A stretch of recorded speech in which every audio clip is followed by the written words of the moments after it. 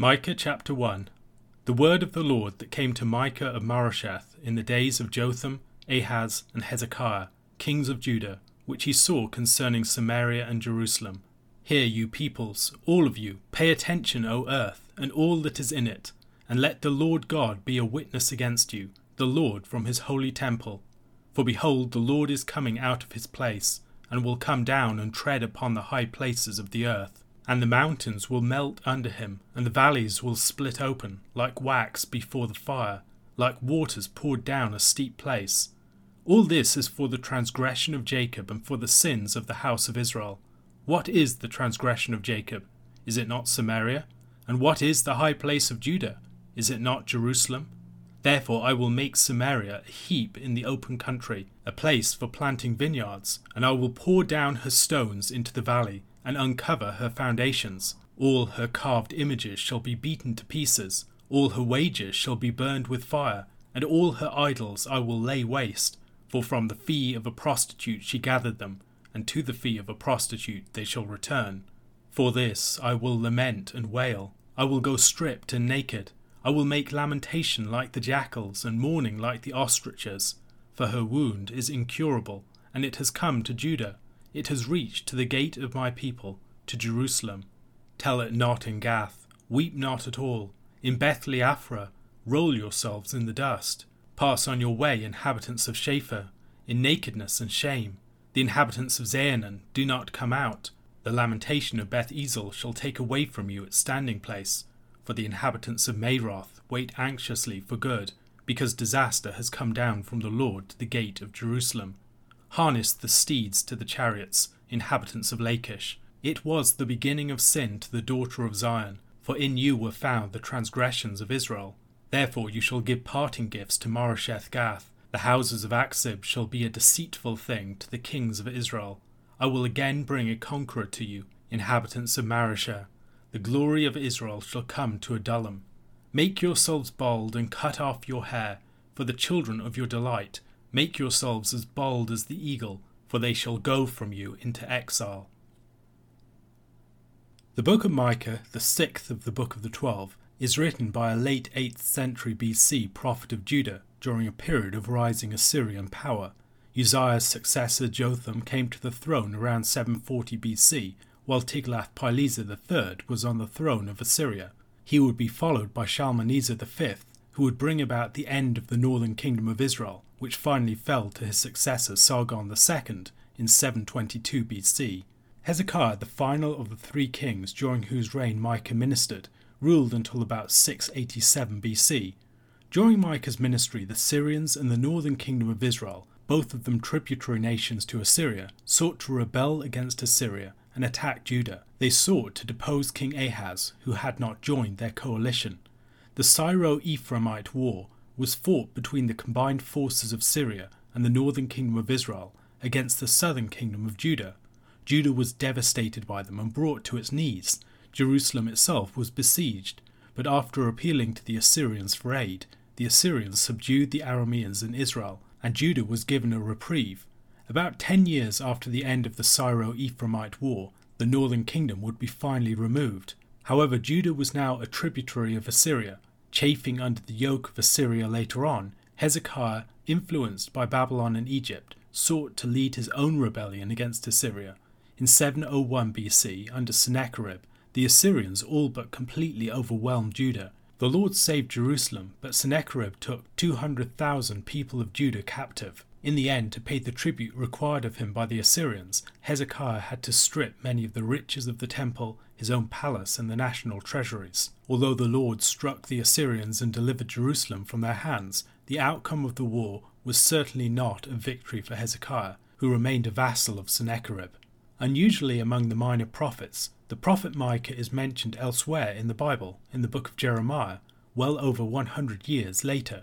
In Jeremiah chapter 26, verses 17 to 19, we read, "And certain of the elders of the land arose and spoke to all the assembled people, saying, Micah of Marosheth prophesied in the days of Hezekiah king of Judah, and said to all the people of Judah, Thus says the Lord of hosts, Zion shall be ploughed as a field, Jerusalem shall become a heap of ruins, and the mountain of the house a wooded height.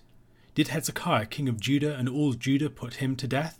Did he not fear the Lord and entreat the favour of the Lord? And did not the Lord relent of the disaster that he had pronounced against them?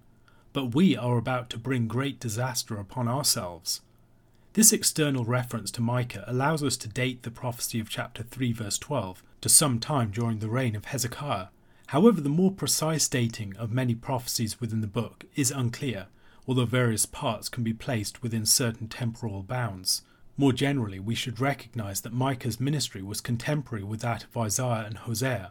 In addition to being an eventful period on the international stage, the time of Micah's ministry was also one of social upheaval in Judah, with the rise of larger estates and of a landless, unemployed class, as smaller ancestral landholdings were taken over by those larger estates, something described in Isaiah chapter 5 verses 8 to 10.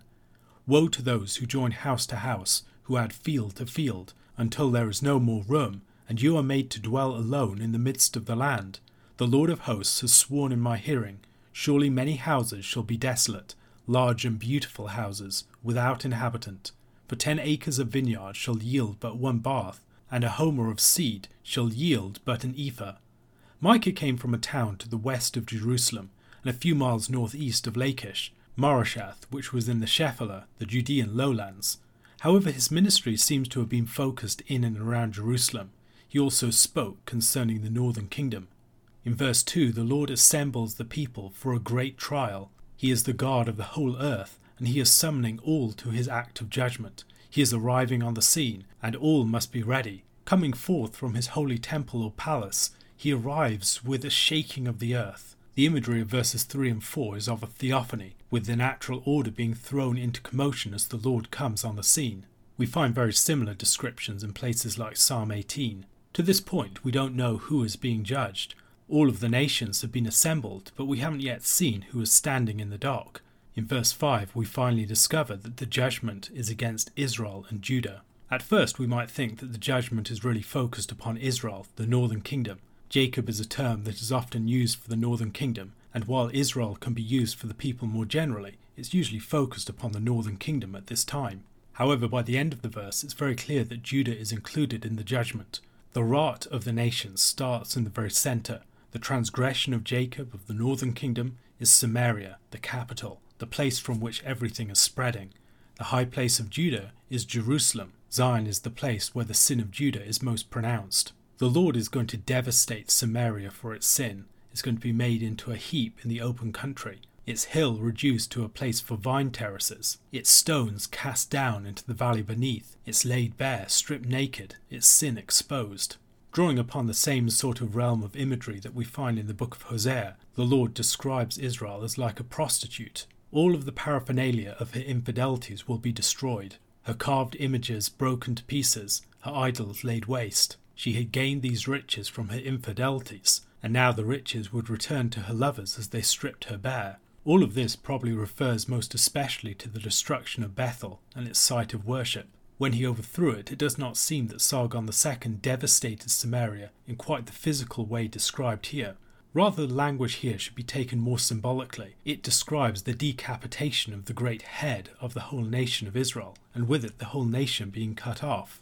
The prophet's response to this message is to mourn loudly, in the greatest expression of anguish. He strips himself of all of his glory, going around naked. He makes lamentation like the jackals, howling, and screeching in his pain like the ostriches. There is no hope for the northern kingdom, and the shadow of the judgment that has fallen on the northern kingdom hangs heavily over Judah itself. Micah recognizes that a similar destiny threatens his own nation.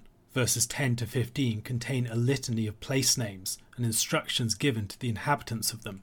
We find a similar list in Isaiah chapter 10 verses 28 to 32, where it's a line of invasion. Here, however, the names are more random. The names seem to be of places within the Shephelah, the region from which Micah himself came. Although we don't know the precise location or identity of some of these places, the logic of their inclusion is not hard to discover. The names are mostly selected for the purpose of wordplay. As Leslie Allen observes, they come to serve as omens of the coming destruction, a destruction that probably refers to the time of Sargon's campaigns against Philistia in 720 BC or 714 to 711 BC. The opening words are taken from David's lament over the death of Saul and Jonathan in 2 Samuel chapter 1 verse 20, "Tell it not in Gath, publish it not in the streets of Ashkelon, lest the daughters of the Philistines rejoice, lest the daughters of the uncircumcised exult." This coming destruction upon the nation is being compared with that dark day of Israel's history, with the death of the king and the crown prince. We should also recognize that Gath was the nearest foreign city. It would be the first place where Israel was shamed among the nations by news of this devastating defeat. Beth Leaphra plays upon the word for dust. Shaphir is similar to a word for beautiful. Zeanan plays upon the sound of the verb go out. John Goldingay provides a loose rendition of this particular part of the prophecy. Dirt house, cover yourself in dirt. Beautiful people in shameful nakedness. Exit people, don't exit. Withdrawal house adopts its stance. Bitter people writhe for something good. Harness the chariots, chariot town. You will give a marriage gift for betrothal town. The houses of disappointment will disappoint. I will bring a dispossessor to the possession people. All of these familiar place names for people in the region would now bear an ominous sense of foreboding, each testifying to their coming devastation. Perhaps even the name of Jerusalem is being used in this way. Disaster is coming to the place that has peace as part of its name. The glory of Israel finally comes up to Adullam. Adullam was a fortified location, a place where people would retreat when they were under attack. It's also a place that reminds us of the story of David. David and his men hid in the cave of Adullam when he was fleeing from King Saul. As at the beginning of this section of the passage, there is a reminder of David, the one who founded the dynasty. His heirs would soon find themselves lamenting with him and retreating to Adullam as he had once done.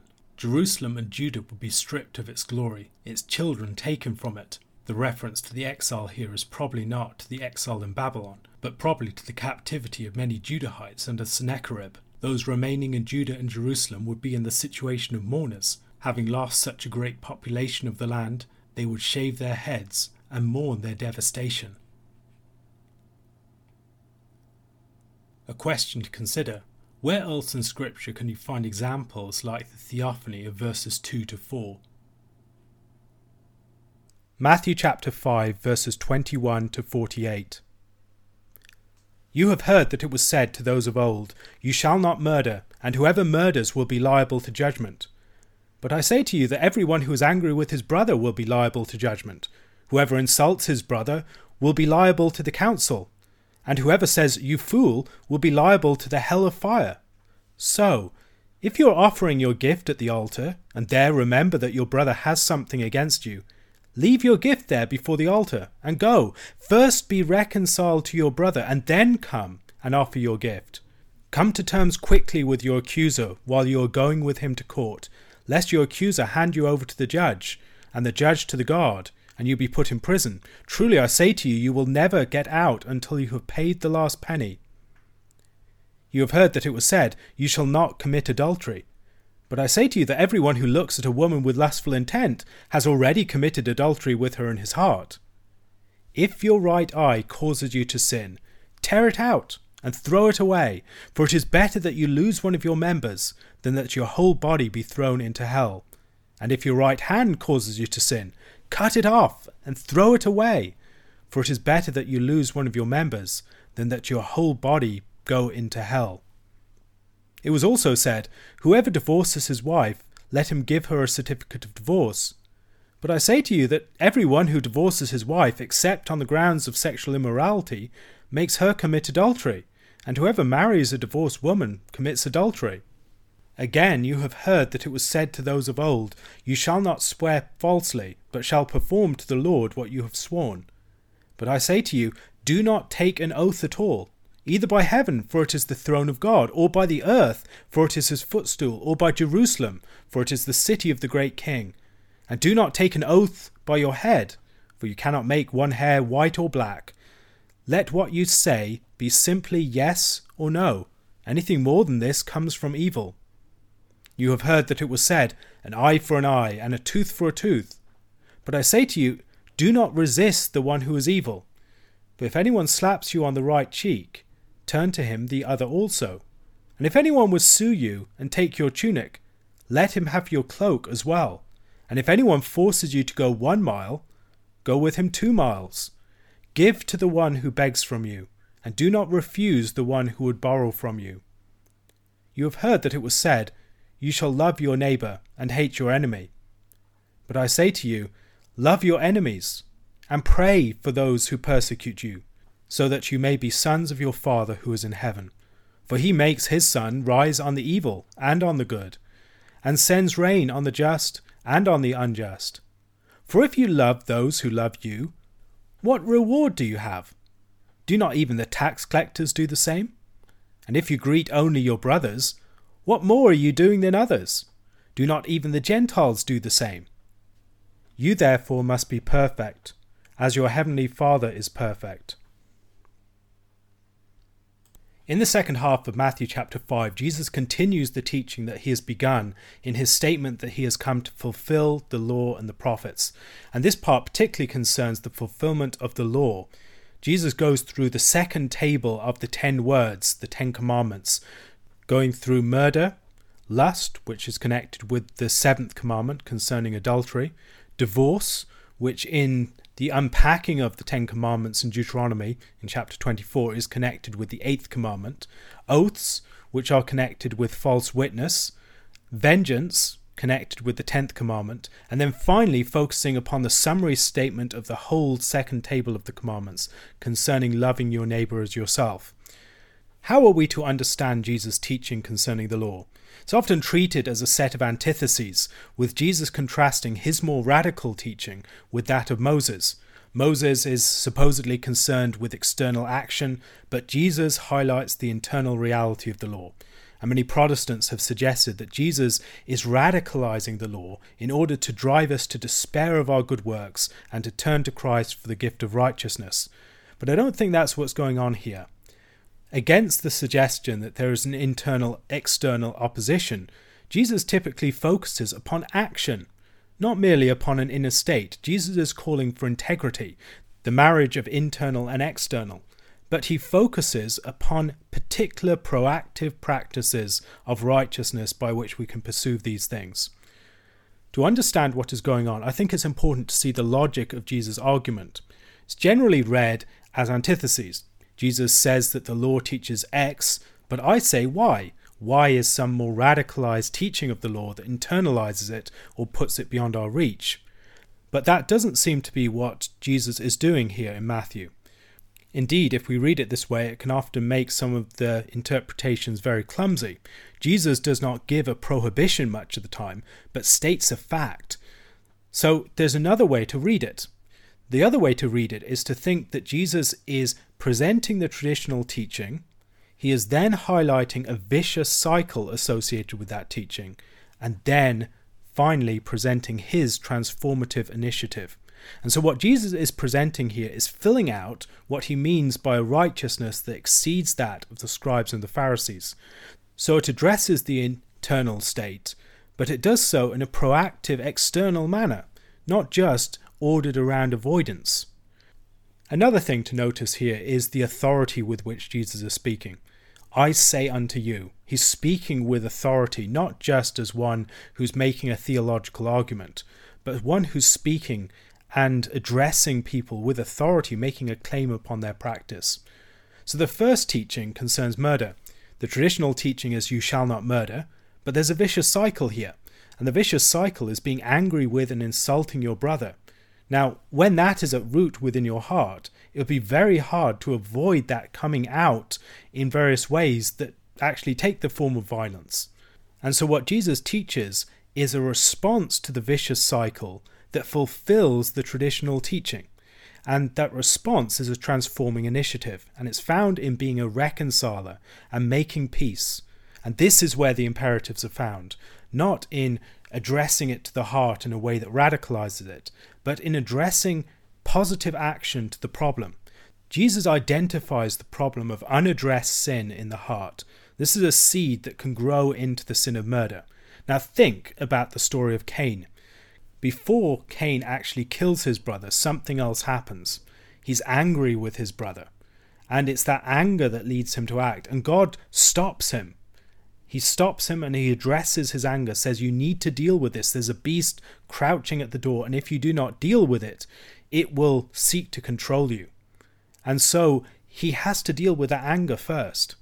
Now, How would Cain have dealt with that? By making peace with his brother straight away, by being a reconciler, by taking positive action in that way. Because as long as he did not do that, the sin within his heart would fester. So what is Jesus' alternative to the problem of this vicious cycle of anger within the heart? To Cain, leave your gift at the altar. Be reconciled with Abel. And as you are reconciled, you'll find that that anger problem is dealt with. The response is proactive reconciliation and peacemaking. And this, again, note, is acting redemptively. This is not just a righteousness for our own sake, a righteousness to get us merit before God or for God to look on us and approve of us. This is about acting within the world in God's name to bring peace, to bring reconciliation, to bring love where hatred and animosity used to exist, to overcome hostility with forgiveness and reconciliation. Jesus then moves into teaching concerning lust. The traditional teaching is, you shall not commit adultery. But there's a vicious cycle here, because if you look at a woman with lustful intent, you've already harbored that sin of adultery in your heart, and it's already at work, it's already germinating, it's already moving towards the surface to be expressed in dangerous ways. And so what is the alternative? The alternative is a transforming initiative of taking radical action to address the cause of the temptation in yourself. Now, sexual immorality, Jesus highlights, is a sin of great seriousness. It puts your entire body in jeopardy of hell. And the alternative is to sacrifice members of your body so that the whole will not be lost. And this is a focus upon the man's duty in this case. It's not denying that women should not purposefully excite men's lust, but Jesus is focusing upon the agency of the man here. It's very easy to blame other people for our sins, to say, the woman that you gave me, or something like that. But the point that Jesus wants us to grasp is that we have within the realm of our own responsibility causes of sin that are far more immediate to us. So Jesus uses hyperbole here. The focus is upon changing practice. Cut out whatever it is that is causing you to engage in that sort of sin. Cut out certain contexts from your life. Avoid certain persons. Sacrifice certain things and pleasures and activities that you may find yourself led into temptation in. Jesus' focus is upon intimate obstacles, your own eye or your own hand. It highlights just how unsparing we should be in rooting out this sin.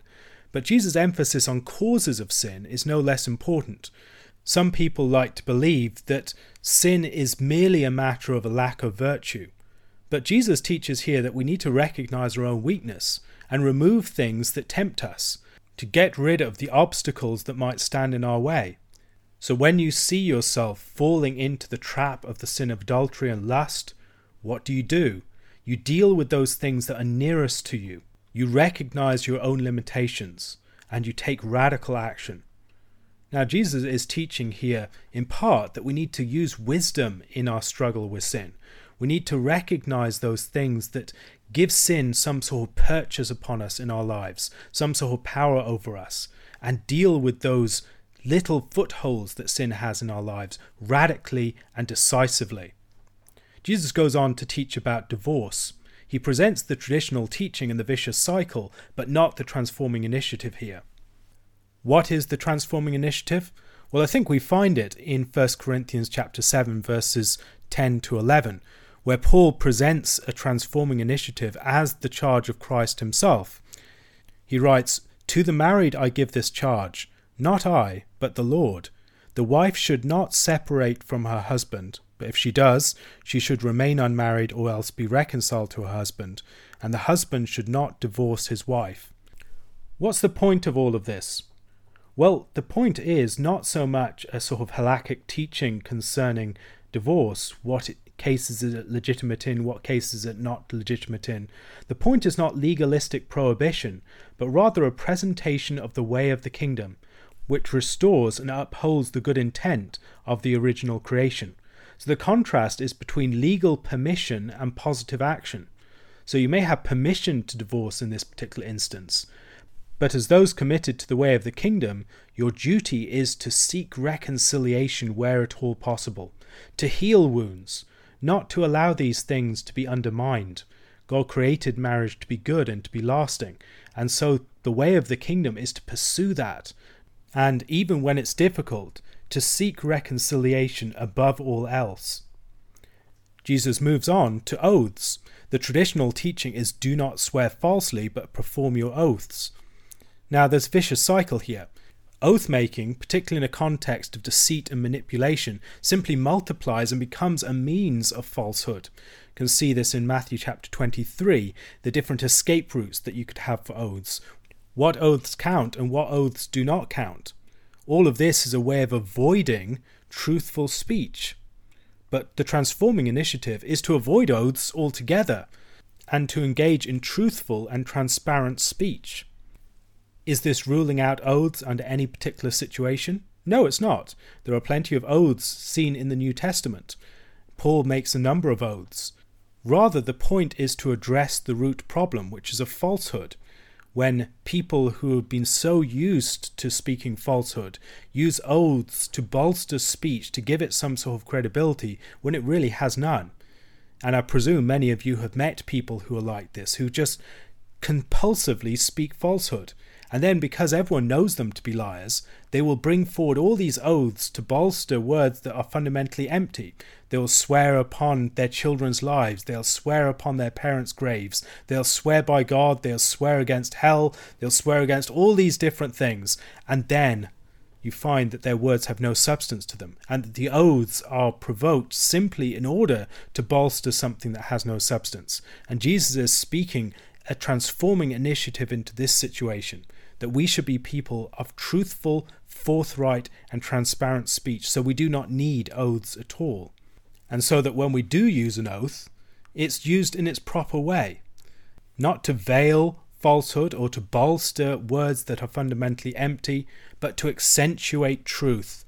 And this is something that we see it used to do in the New Testament. From oaths, Jesus moves on to the subject of retaliation. And the traditional teaching is the law of retribution, an eye for an eye and a tooth for a tooth. But the problem is there's a vicious cycle here, and that's resisting by evil means. Now this is translated as do not resist the one who is evil in most translations, but I think that's not capturing the true sense of what's being said here. The point is rather that we should not resist in an evil way. What is the transforming initiative? The law of retribution was designed to limit vengeance, to prevent people from taking two eyes when they lost one. Jesus advocates resisting vengeance but accepting rather than giving the second slap, arresting the process of vengeance before it ever gets started.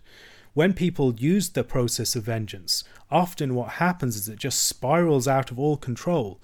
And the point of the traditional teaching was to arrest the process of vengeance, not to give warrant to it. And so Jesus teaches that we should arrest it before it ever begins.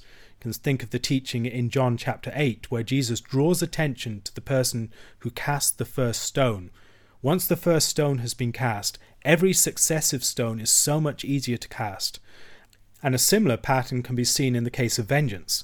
Once one person has avenged themselves upon someone else, that other person will seek vengeance in return, and as a result you have these cycles of vengeance that just cannot be broken.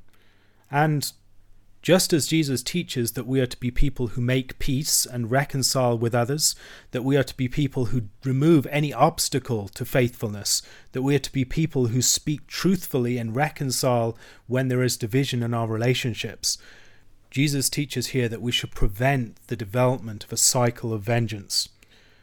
The final teaching that Jesus gives in this chapter concerns loving your enemy. Now, the traditional teaching is love your neighbor. This is the teaching that sums up the entire second table of the law, love your neighbor as yourself. But attached to this in many people's mind is the teaching, love your neighbor, but hate your enemy. Or the question, who is my neighbor? This person isn't my neighbor, is he? And Jesus challenges that.